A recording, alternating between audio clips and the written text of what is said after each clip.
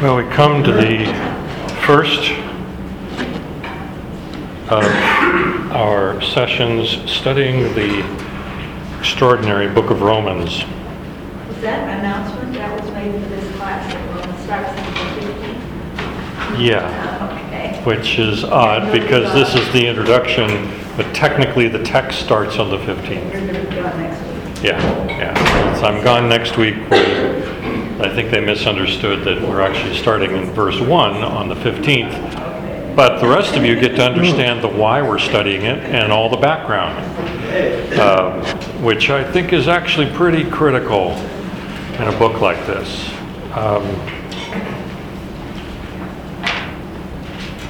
True confession from a teacher's standpoint, to use Pastor Jim's comment, which, by the way, yesterday Lisa said to me, isn't it going to be interesting if Pastor Jim mentions the book of Romans in tomorrow's sermon? I said, he won't. He's going to be on Ephesians or the church of Ephesus.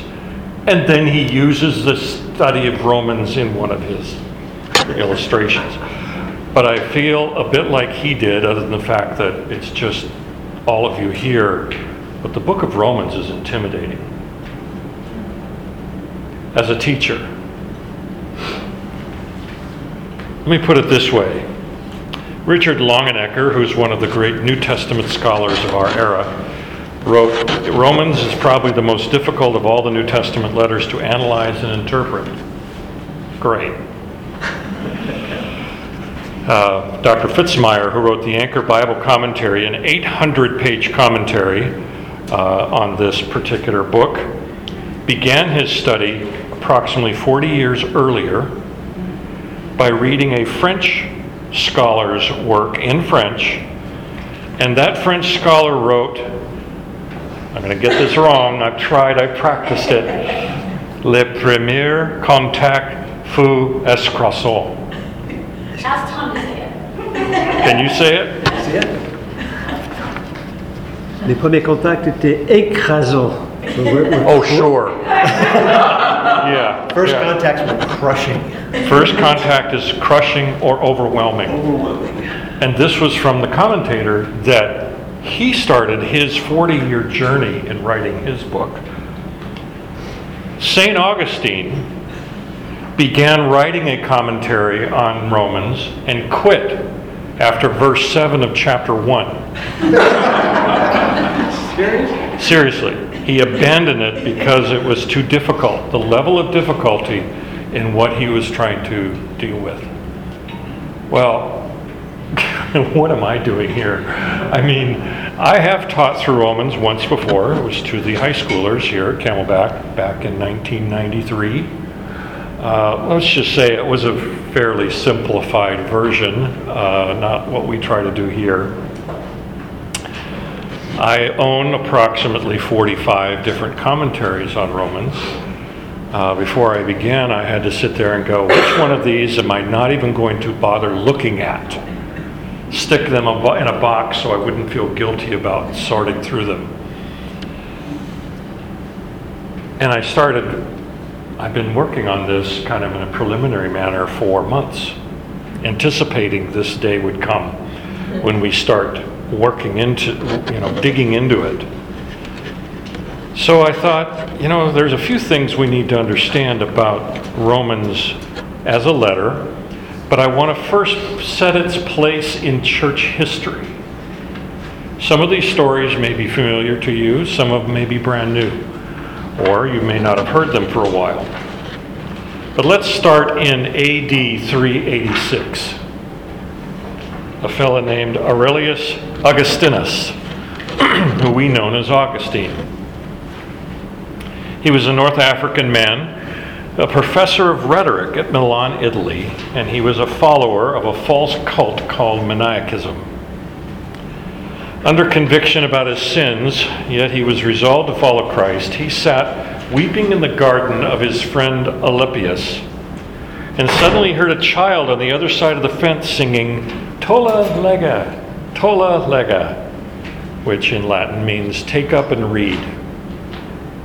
He had never heard that song before, and so he took it as a word from God. that it's something he should do. So he picked up a scroll at his friend's place that happened to contain a portion of the book of Romans.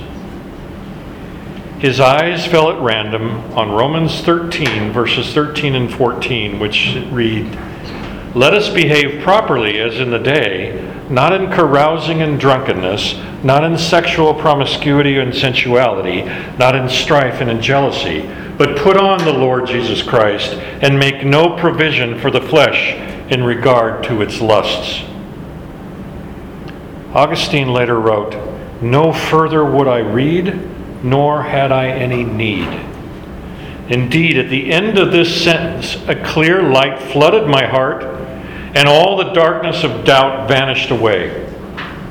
He was saved from his life of sexual immorality, and in that very moment, from one sentence in the book of Romans, the church received the great Augustine, one of its greatest theologians. Many years later, when he was refuting the heresy of Pelagius, Augustine did so by expounding the book of Romans.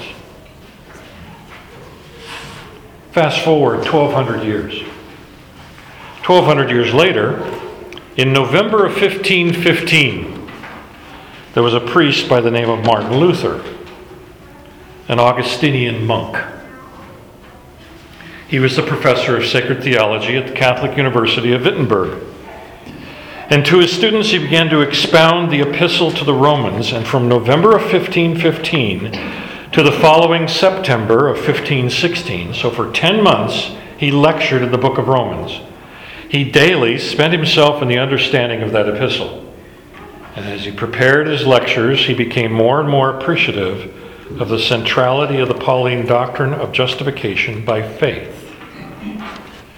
Now, Luther was a scrupulous monk, striving through fasting, prayer, and treatment of his body to find peace with God. He felt condemned because of the sins that he knew lurked in his heart, and as he pored over Scripture looking for an answer, he wrestled with Romans chapter 1, verse 17. Quote, "For in it the righteousness of God is revealed from faith to faith, as it is written, but the righteous man shall live by faith." Luther later wrote, "I greatly longed to understand Paul's epistle to the Roman, and nothing stood in the way but that one expression, the righteousness of God. Because I took it to mean that righteousness whereby God is righteous and deals righteously in punishing the unrighteous. Night and day I pondered until I grasped the truth that the righteousness of God is that righteousness whereby through grace and sheer mercy he justifies us by faith. Thereupon I felt myself to be reborn and to have gone through open doors into paradise. The whole of Scripture took on a new meaning, and whereas before the righteousness of God had filled me with hate, it now began to fill me inexpressibly with sweet love. That passage of Paul became to me the gateway to heaven." One verse. A year later, on October 31st, 1517, this small town monk, Martin Luther, marched up to the castle church at Wittenberg and nailed 95 theses to the door, thus starting the flame of the Reformation that split the Catholic and the Protestant churches. One verse. Now, something else that Martin Luther had done is he translated the Greek and Hebrew into German so that the people could read the Bible, which was part of the Reformation, part of the sweep. 7 years after the Wittenberg Door incident, you have a man by the name of William Tyndale. He was an English scholar who embraced Luther's stress on justification by faith, and he traveled to Wittenberg in 1524, and while there, began working on translating the New Testament into English. He later lived in Worms and Hamburg, and he completed the entire Old Testament in English. Tyndale could speak 7 languages, was proficient in Hebrew and Greek. He was a priest whose intellectual gifts and the disciplined life could have taken him a long way in the church had he not had one compulsion: to teach that English men and women the good news of justification by faith. Tyndale discovered the doctrine when he was reading Erasmus's Greek edition of the New Testament. And what better way to share this message than to put that message into English in the New Testament? By the way, he never finished his New Testament. He got about 3/4 of the way through. In 1525, his New Testament began to emerge. The first translation from Greek into the English language. It was smuggled into England and received a less than enthusiastic response from the authorities. King Henry VIII, Cardinal Wolsey, and Sir Thomas More were furious. It was said that More, quote, that it was not worthy to be called Christ's Testament, and neither Tyndale's own testament or the testament of his master Antichrist.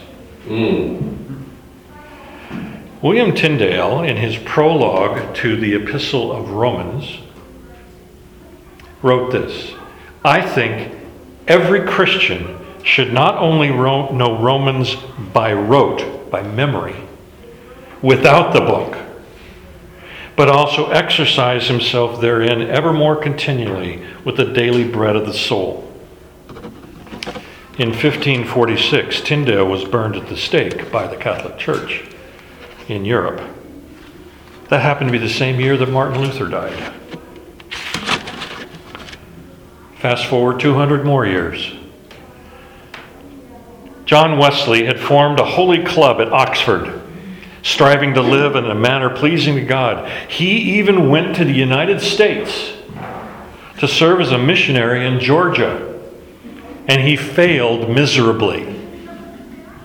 Quote from his journals, "Alas, I have a fair weather Christianity.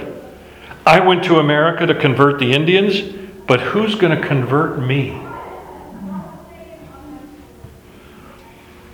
In May 24, 1738, he went to a meeting in Aldersgate Street in London where someone was reading from the preface to Luther's commentary on Romans. Not the commentary, the preface. Wesley wrote in his journal, quote, "At about 9:15, while he was describing the change which God works in the heart through faith in Christ, I felt my heart strangely warmed. I felt I did trust in Christ, Christ alone for my salvation. An assurance was given me that he had taken away my sins, even mine, and saved me from the law of sin and death." And that conversion was the spark that lit the 18th century revival that changed the history of England and the United States.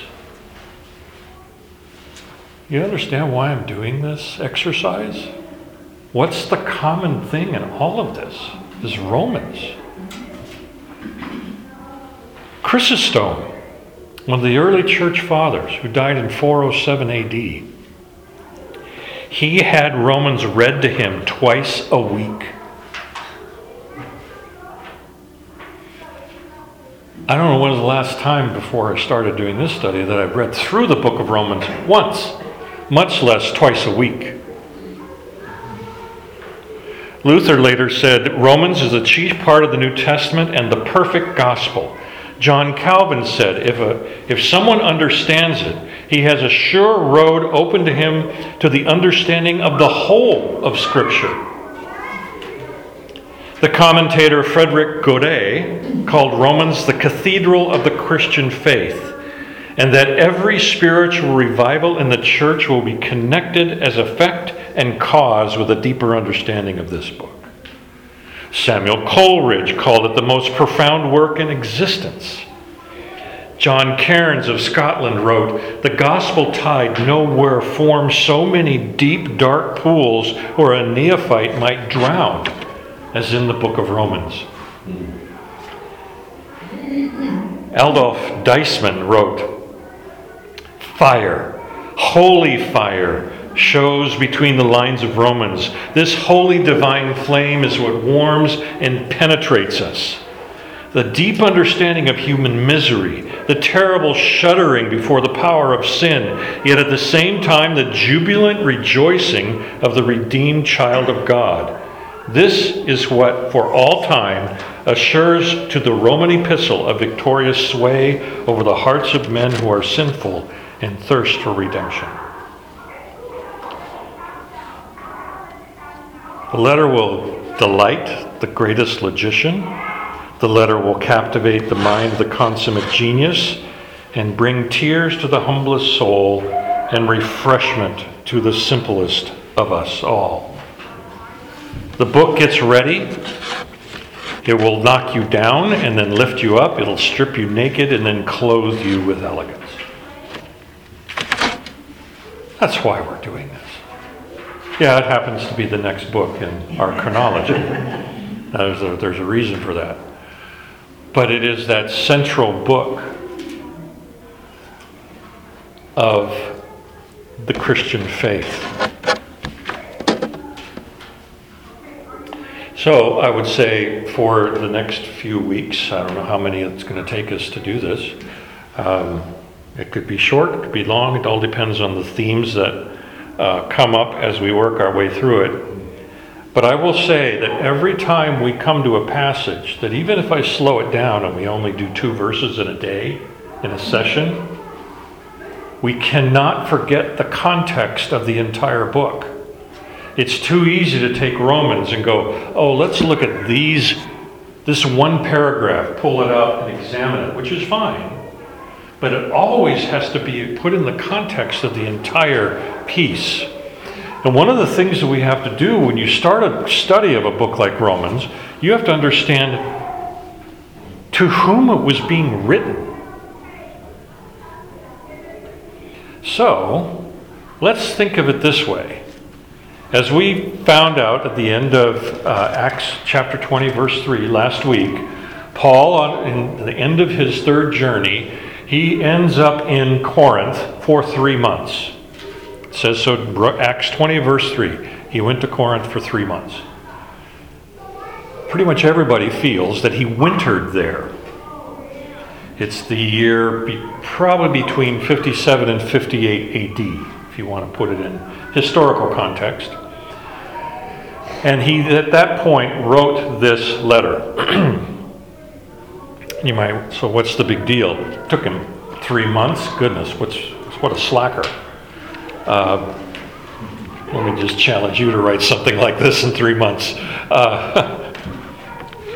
Just as a quick note, statistically, there's only 432 verses in this thing. It looks long. It is the longest of his letters, but it's really not that long. It's just complex in its phraseology and the depth into which it's being done. A couple things to think about. Number one, Paul had never visited Rome. So he's writing this letter to them, this extraordinary letter to people he'd never met. Now, as we discovered when we were going through the book of Colossians, technically Paul never visited Colossae either before he wrote the letter to Colossians. However, Laodicea is like 2 miles or 3 miles away from Colossae. He was in that same region. So in fact, there may have been bleed over from the Laodicean church into the Colossian church. Very possible. There's no neighborhood to Rome. Look at your map in my handout, page 1. I mean, the closest he has come to Rome, and you see Rome is in bold, right, kind of in the middle. The closest he's come is somewhere over in Macedonia on the eastern seaboard in Philippi. He never got within shouting distance or spear throwing distance. I mean, he was never close to Rome. And if you find Athens there, if you kind of look there in Greece, just a little bit to the left of Athens is Corinth.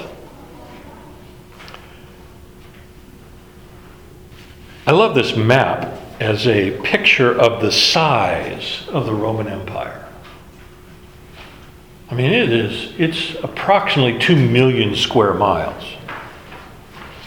That's an awful lot of ground to police when you don't have airplanes or jeeps or tanks.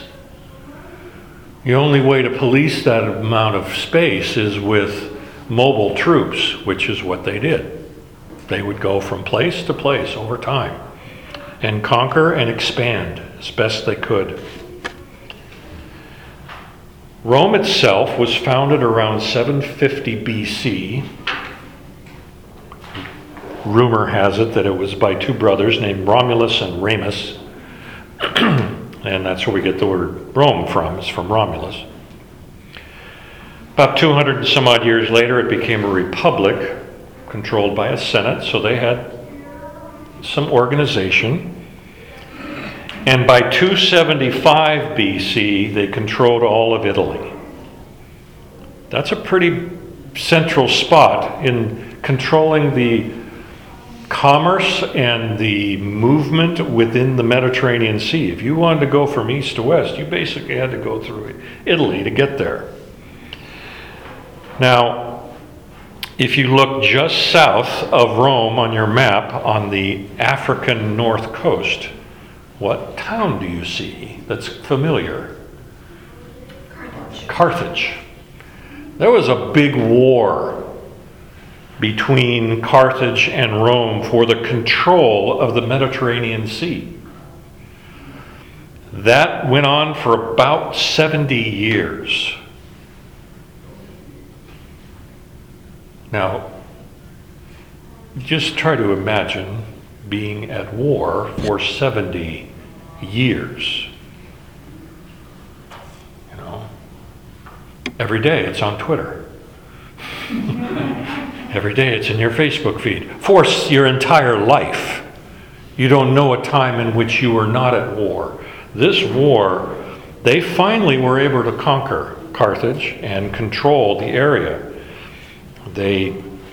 Ultimately, by 60 BC, and by the way, I'm doing a very quick history of Rome right here. By 60 BC, Rome was controlled by three generals: Pompey, Crassus, and Julius Caesar. Of the three, Julius Caesar became more and more powerful, which caused, let's just say, jealousy. How best to put it?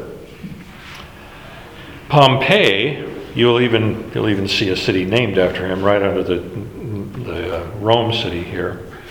Pompey is the one who pretty much controlled all of the eastern Mediterranean, including Palestine. He brought in a bunch of Jewish slaves in 63 BC into Rome after his conquering of the area. In 44 BC, Julius Caesar was assassinated at Brute, the famous story. And then two men began to fight for control of Rome: Mark Antony and Octavius. We know Mark Antony because of his affair with Cleopatra. Ultimately, Octavius won in 31 BC, so that civil war only took 13 years. And it ended with Mark Antony and Cleopatra committing suicide, and Octavian being put in charge, and they changed his name to Augustus. So Augustus Caesar ruled for 44 years, all the way till 14 AD. So in the time of the birth of Christ, Augustus Caesar was the emperor of Rome. During those 40 some odd years, and that's a long time, in this era, You know, with all the political backfighting and assassination attempts and all this other kind of stuff going on, his power was extraordinary to the point that the Senate even declared him to be deity. And they began building temples in his name. Augustus at first wasn't real excited about it, but yeah, okay, I'll go with that. I'll roll with that. I'll just let it happen, because it pushed the Pax Augusta, or Pax Romana, the peace of Rome, the peace of Augustus, throughout the region. So you have pretty much from Spain almost to Arabia, Iran, was under the control of one entity.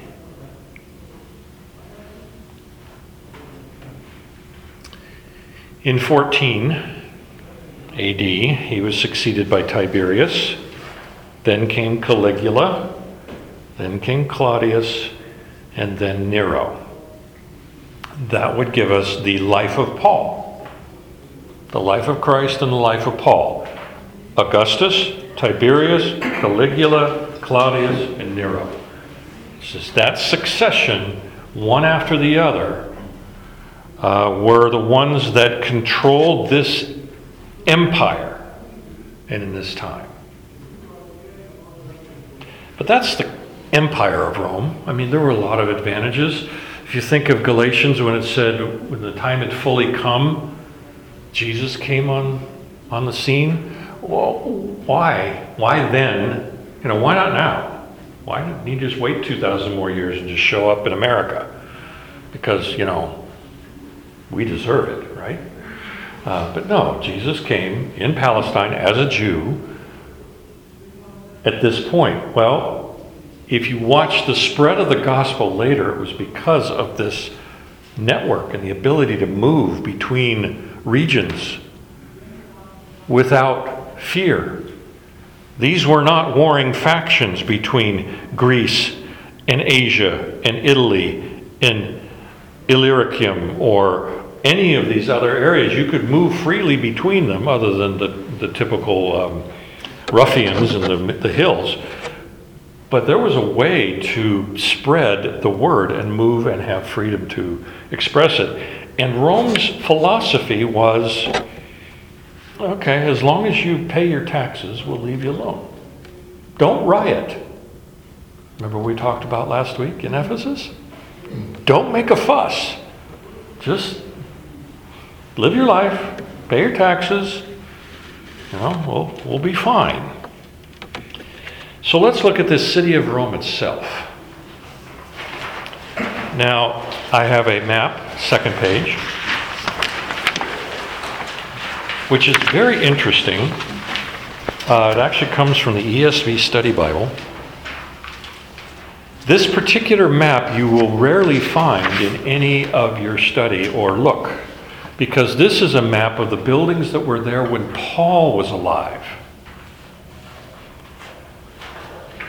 There's one major building that's missing in this map that we think of when we think of Rome.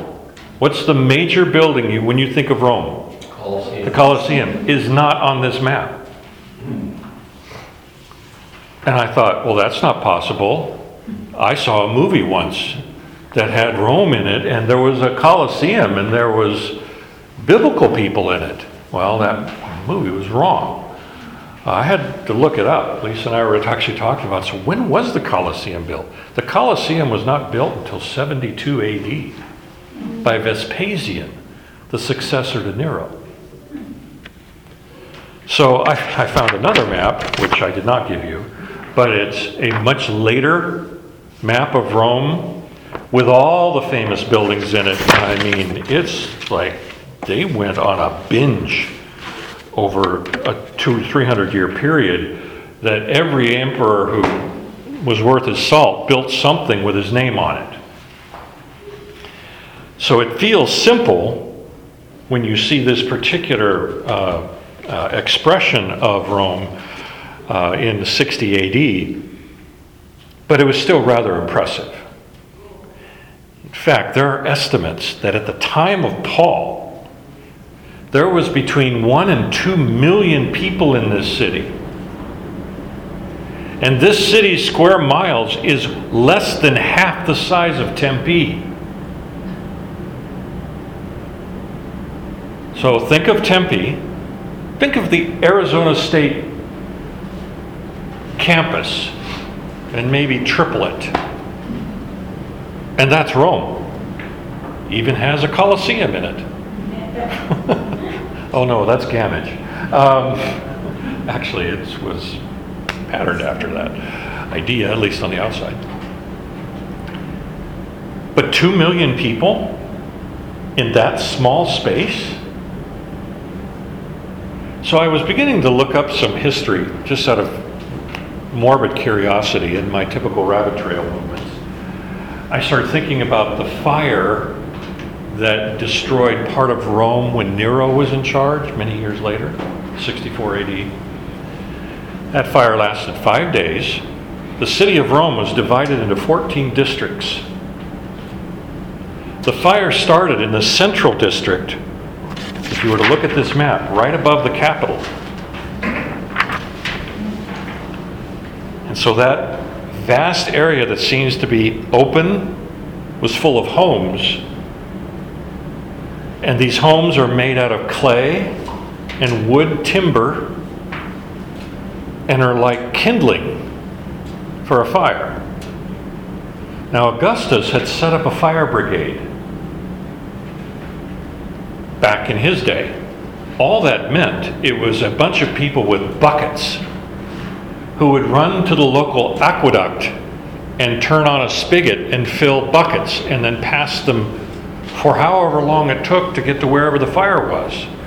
And in the summertime, which is when that fire happened, the aqueducts ran thin. They were not as full.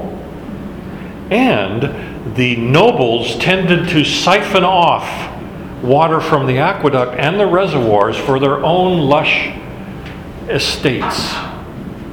So when that fire occurred, think of the Chicago fire in 1906? No, 8, whenever it was. It just ravaged through the city, just destroyed it. Of the 14 districts in Nero's time, 3 of them were burnt to the ground. Literally laid waste. Which is why there was land to build the Colosseum. They just simply went, eminent domain, boom, let's build a building here. It's empty anyway, nobody's living here. They're all dead, we don't care. You have to remember, 70% of the population were slaves. They were property. It didn't matter if they burned up. So, we can talk about Nero. I read quite a bit about him. But that's just giving you a context of this city. So the question comes, were there Jews in this city? And if so, how many?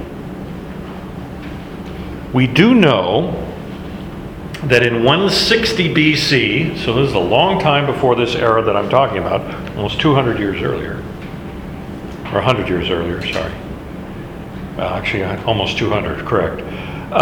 Judas Maccabees sent envoys from Israel to Rome to quote, and this is from 1 Maccabees, so I'm not making this one up, to establish an alliance and establish peace with Rome. If you ever wonder how Rome ended up in Palestine, they were invited.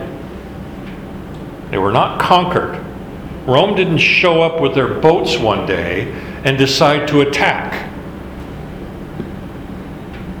Palestine, or Israel, was under conquering pressure from the east, from the Persians. The Maccabees were in civil war, fighting with each other, and they appealed to Rome as a partner. If you send us troops, we'll send you tribute. We'll send you some money. We'll create a partnership. And they invited the Romans into their backyard to set up garrisons. So later, it was very easy for them to just turn up the heat a little bit and do whatever they wanted to do. And ultimately, Pompey decided to attack Jerusalem and took slaves. But the Senate agreed to this alliance, and they established the nation of Jews. And that's in 160 BC. By the first century, there was at least 50,000 Jews in Rome that we can establish based on information discovered in catacombs and inscriptions written on the walls. When you think about it, it's not like they had journals or pieces of paper to write things on, so they just wrote on the walls and kept their records on the walls, and that's why we're able to find them now.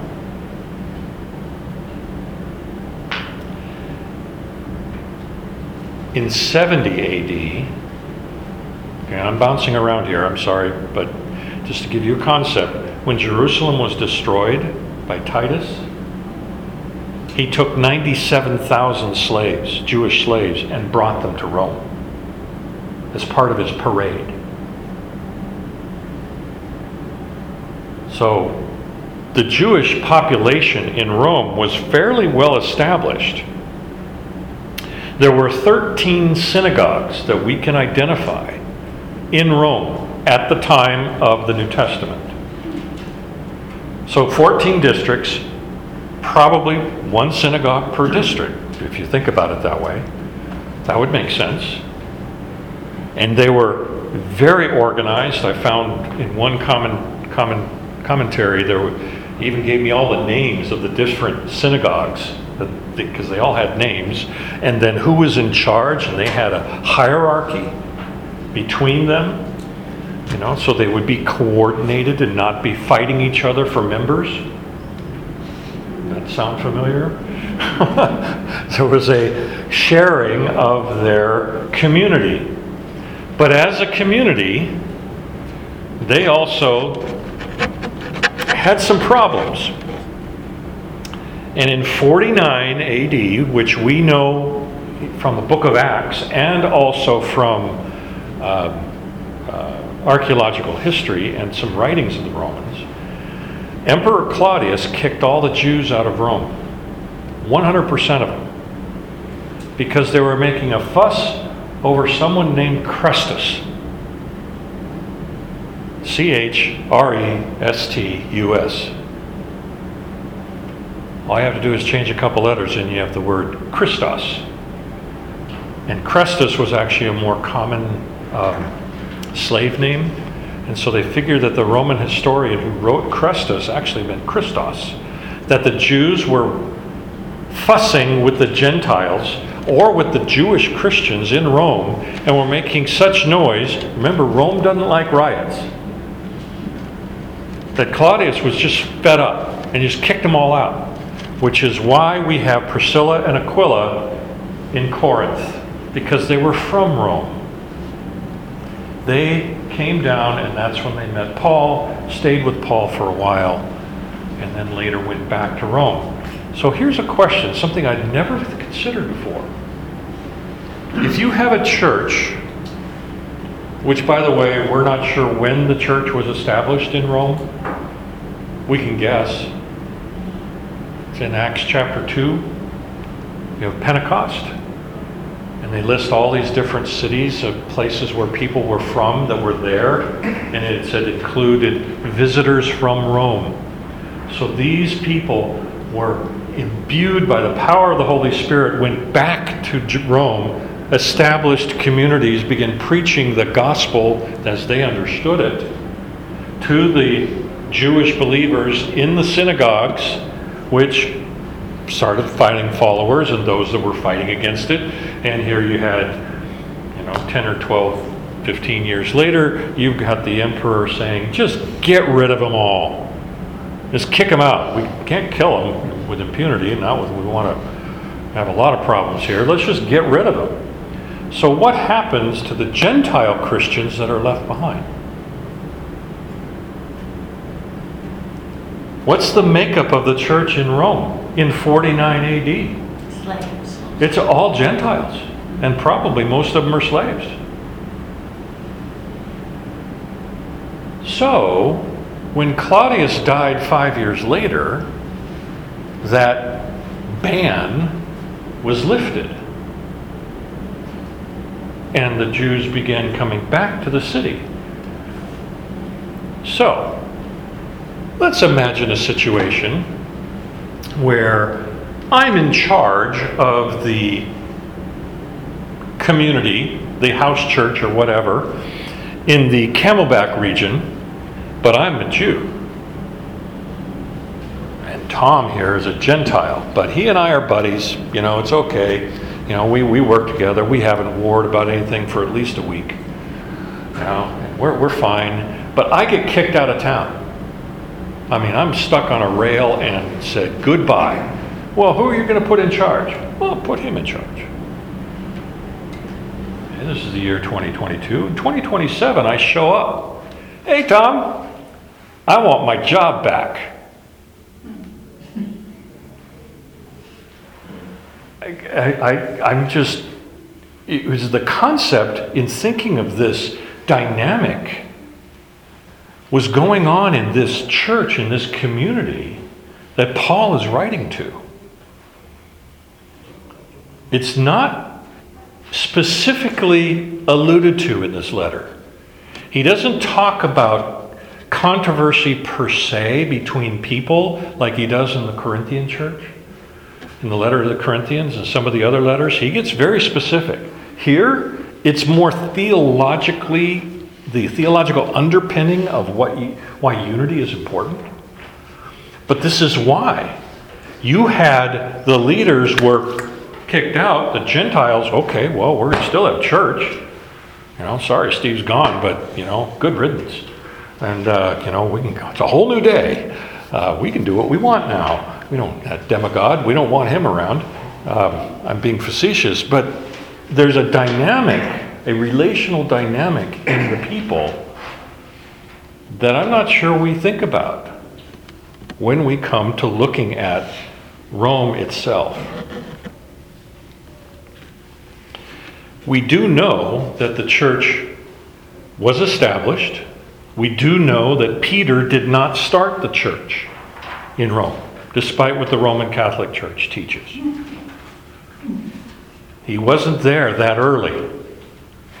It wouldn't make sense because you have Pentecost, then you have, I think it's in Acts 12, it mentions that Peter went somewhere, but then he's back in Jerusalem in Acts chapter 18, where there's that conflict and that discussion of law versus grace. So Peter wasn't in Rome at that time, so he didn't go there and establish the church. Secondly, in Romans 16, in 15 and 16, where Paul makes all these greetings and these names a whole bunch of people, he doesn't name Peter. And if Peter were in charge, he would have said something. That would have been a big oversight. Oops, sorry, need to send him a Hallmark card apologizing. No, I don't think that happened. It's not to say Peter never was there, because it's most likely he did go there. But at what point, we're not sure. But he didn't found the church there. And neither did Paul. Paul hadn't gone there yet. But he knew people who had been there. He probably got an entire rundown of the inner workings of the Roman church from Priscilla and Aquila, who were theologically sound. Remember, they're the ones that corrected Apollos when he was preaching the baptism of John. So you have two very strong leaders who say, yeah, well, here's the rundown of what's going on in the Roman church from what we can tell. If you go to, in Acts itself, this is much later when Paul actually ends up in Rome, probably, as mentioned, 2 to 3 years later. Sorry to interrupt, just wanted to give a quick wave. This is Simon. Hey, Simon. Hi, Simon. He's our missionary from Rwanda, and he'll be around after if anyone wants to Very good. Hi. I think I've seen most of you before. Yeah. Nice to see you. Good to see you, sir. Sorry to interrupt. Oh, thank you. Thank you very much. So in Acts chapter 28, when Paul actually comes to Rome after this long journey, which we'll talk about whenever we get there, in verse 15, verse 14, it says, "And so we came to Rome, and the brothers there, when they heard about us, came as far as the Forum of Appius and 3 taverns to meet us," which means there were Christians in Rome who knew about Paul and came to greet him. And then later in verse 21, it says, "And they said to him, 'We've received no letters from Judea about you, and none of the brothers coming here has reported or spoken any evil about you.'" So there wasn't even much news at that point about Paul. They knew of him. They had this letter. So he was known to the people of the Church of Rome because of this letter. And they were probably looking forward to him coming. Now, it's interesting, in scholarship circles, often the veracity or the authorship of a book of the New Testament is challenged. Romans is rarely, if ever, challenged as being written by Paul. Even it has to be the most liberal, out left field whack job who says Paul didn't write Romans. Even some that lean heavily into liberal theology say, "Oh, there's no question he wrote it." Okay, well that's interesting. It's it's the least challenged of all of Paul's writings.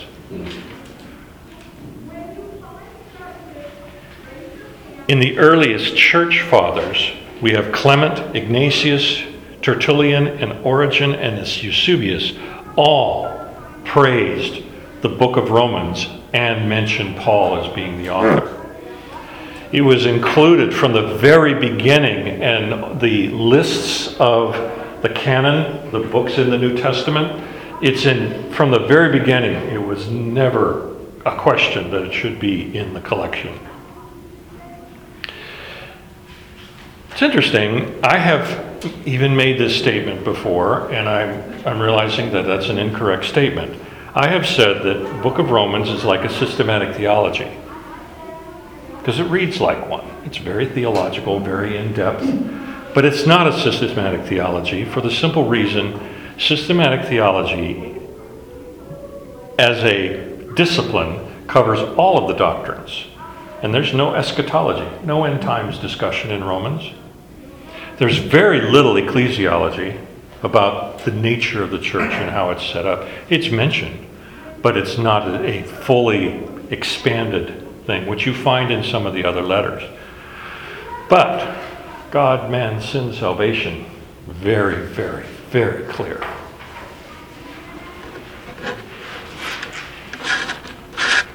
So, turn to your handout to page 3.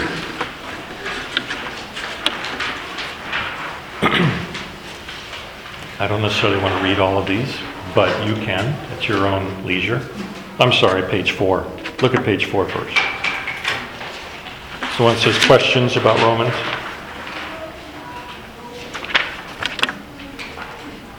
You'll notice from the very bottom, I pulled this from one of John MacArthur's sermons on Romans. He went on a riff and just rattled off from Romans chapter 1 to Romans chapter 16 all of the questions that are answered in the book of Romans. And so I worked through his list. I rewrote some of them, adapted a few of them. But you go through this and you realize that salvation, justification, sanctification, election, forgiveness, glorification, they're all covered in this book. If you come away with an understanding from the book of Romans, you have an understanding of all of theology and how God has provided for our salvation. It's very clear here. We'll turn to the next page. This is one I had fun putting together. Spent a ridiculous amount of time typing this up, and of course I have now found my 17 typos because I looked more carefully at it after I printed it out. Let's start with the top half. These are the significant words that are used in the book of Romans. Sorry, I have to go back a page. Sorry, I put them in the wrong order.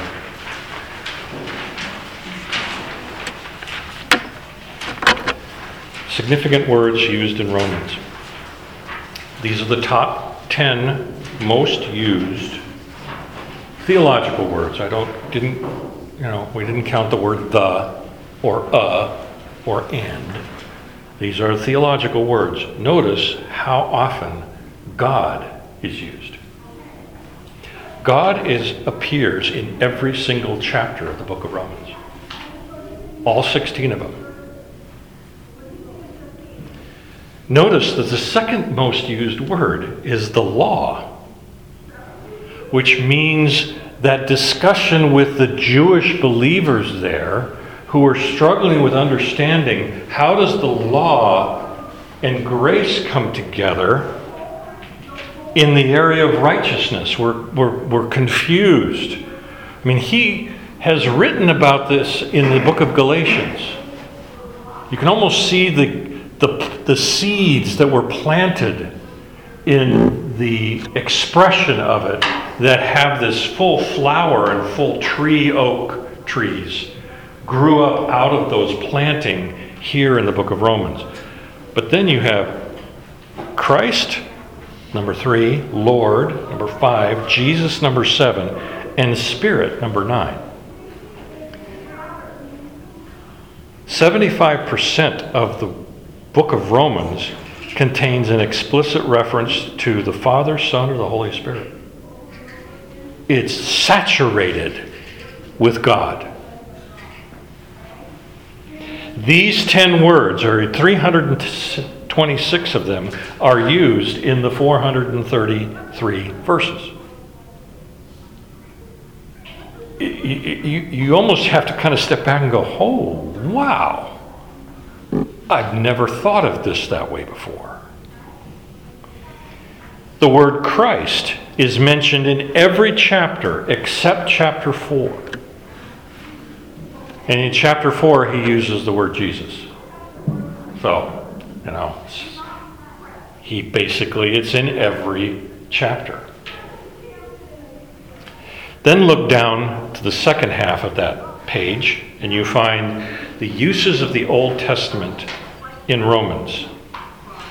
76 times an Old Testament verse is either quoted, paraphrased, or alluded to. A full 20% of the text of Romans is Old Testament literature. If anyone, there's one rather famous mega church preacher who's out there saying this right now, but if anyone says, don't bother with the Old Testament, they don't understand the book of Romans either. Or as Lisa and I were talking about this, they also don't understand the book of Hebrews. I mean, look at this list. Every chapter, except chapter 16, seemingly, I guess, am I missing one here? No, I think chapter 14 doesn't have a quote. But you look at chapter 9 and chapter 10, it's just full. And when you open up your Bible and you start looking at it, and you'll see the little footnotes or the little doodads in your scripture pointing to other verses, you start realizing these passages he's pulling from his Old Testament rabbinical teaching and presenting the gospel of God using the Old Testament to do it. But what blew me away when I started looking at this even more carefully is the last paragraph that I wrote at the bottom of the page. If we include direct quotes, paraphrase quotes, clear allusions, Paul uses in the book of Romans, he uses Genesis, Exodus, Leviticus, Deuteronomy, 2 Samuel, 1 King, Psalms, Proverbs, Ecclesiastes, Isaiah, Jeremiah, Ezekiel, Hosea, Joel, Nahum, Habakkuk, and Malachi. Wow. He makes allusions to Adam, Abraham, Sarah, Isaac, Rebekah, Esau, Jacob, Benjamin, Moses, Jesse, David, and Elijah. The book of Romans is a textbook of the Old Testament.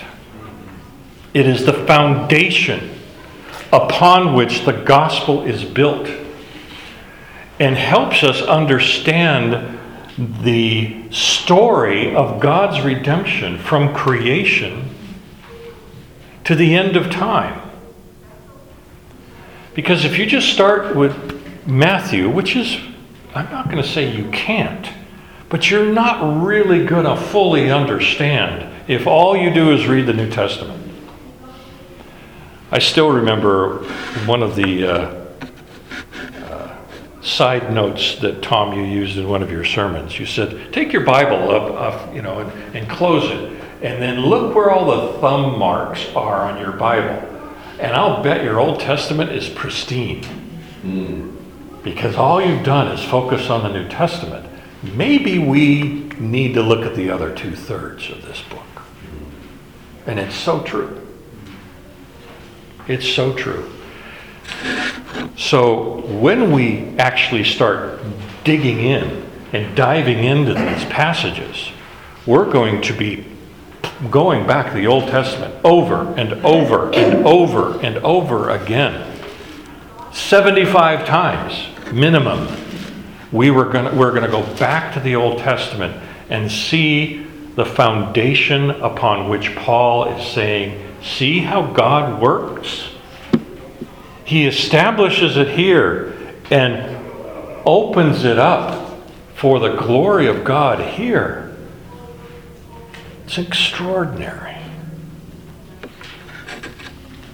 The last thing was the chart that I found. There are so many different outlines of the book of Romans. I mean, I mentioned I have 45 commentaries, which means I have 45 different outlines, because they can't copy each other, so they all have to look unique. Some are extremely creative. Some are, I found one that was 16 pages long. Their outline went, why don't you just write a commentary? Oh, you are. But it was so detailed as to just be a blur and a blizzard of information. This particular one I found on a website called versebyverseministry.org. You can see their logo up in the upper right left-hand corner.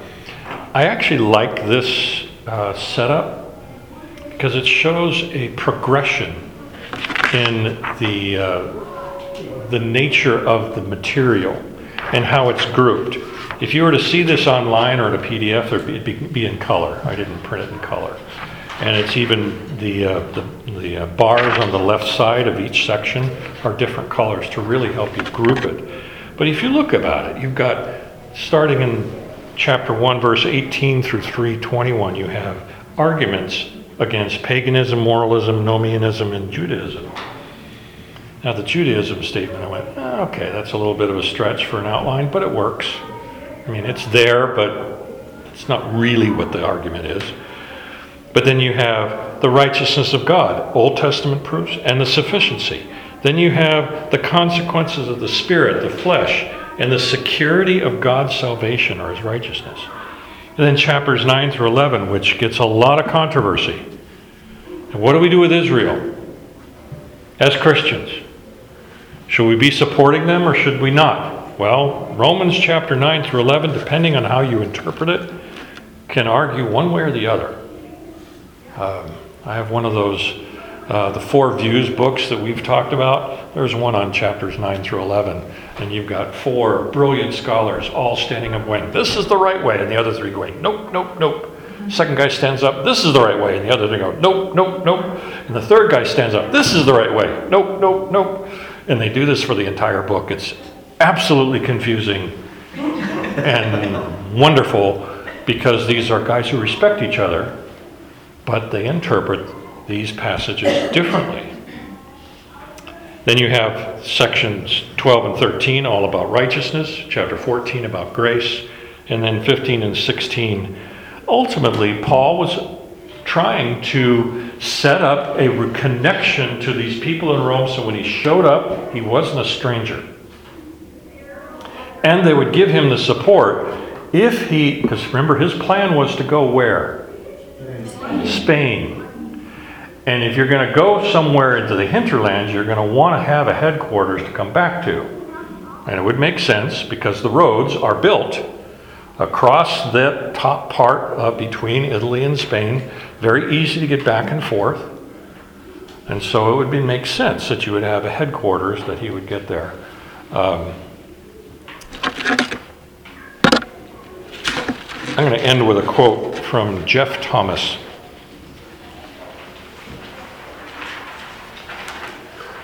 Jeff Thomas wrote, and it's spelled Geoff, so the right way. The British way. This letter is old and primitive. We have come of age and we need to grow up, is what some people say. Times have changed, and we've made many scientific and technological made such technological progress. Surely we must have come up with a more adequate way of salvation, is what some people say. The trouble is that all of these objections and achievements, seductive as they are, do not in the end address our most fundamental problem. We hunger for a universe in which we matter, in which what we do and who we are has a larger importance. Without that, we're restless and dissatisfied no matter how comfortable and secure we manage to make our earthly lives. We're as helpless to become truly better people by our own wits and decisions as we ever were. I'm saying, hold fast to the gospel found in this letter to Romans. You see, it doesn't matter whether this genuine gospel of Christ is easy or hard, whether it fails to satisfy our curiosity and it cannot answer our contemporary questions, refuses to submit to our efforts to nail it down, or declines to put on together a modern dress. The only thing that matters is the gospel is true. It is a fact that our ultimate help comes from one place alone, from Calvary. The other alternatives show themselves again and again to fail. They abandon us in our moral impotence and final futility. There is no other gospel, no other truly good news than that Jesus Christ was born of Mary, lived and died, rose again for our salvation, to save us from our sins, to remake us at last to be like Him, and give us the sure hope of a new heaven and a new earth, and of us being with Him forever. There is no other gospel like this. This salvation is by grace, by God's free gift of Jesus Christ. The gospel of Romans is easy enough to be available to the worst, most broken, and most helpless sinner who knows he has no righteousness to offer God, no hope of making himself better, indeed, nothing at all that he can do for himself. The letter is hard enough, on the other hand, to challenge the most successful person's illusions about being in control of their own life. It's hard enough in its demands that we live lives of service rather than seeking to be served. It's hard enough in its clear-eyed view of our relentless sinfulness. The letter to the Roman remains up to date in addressing the perennial human need for meaning in a universe that seems to run on blind indifference to the hopes and fears of its occupants. Let's pray. Lord, thank you for our time together, for giving us a chance as a small group to look at this extraordinary letter that you have left for us, for today, for this time. Despite it seemingly hard and at the same time rather simple, we really look forward to digging in and to seeing the message that you have given to us through these words. In Jesus' name, amen.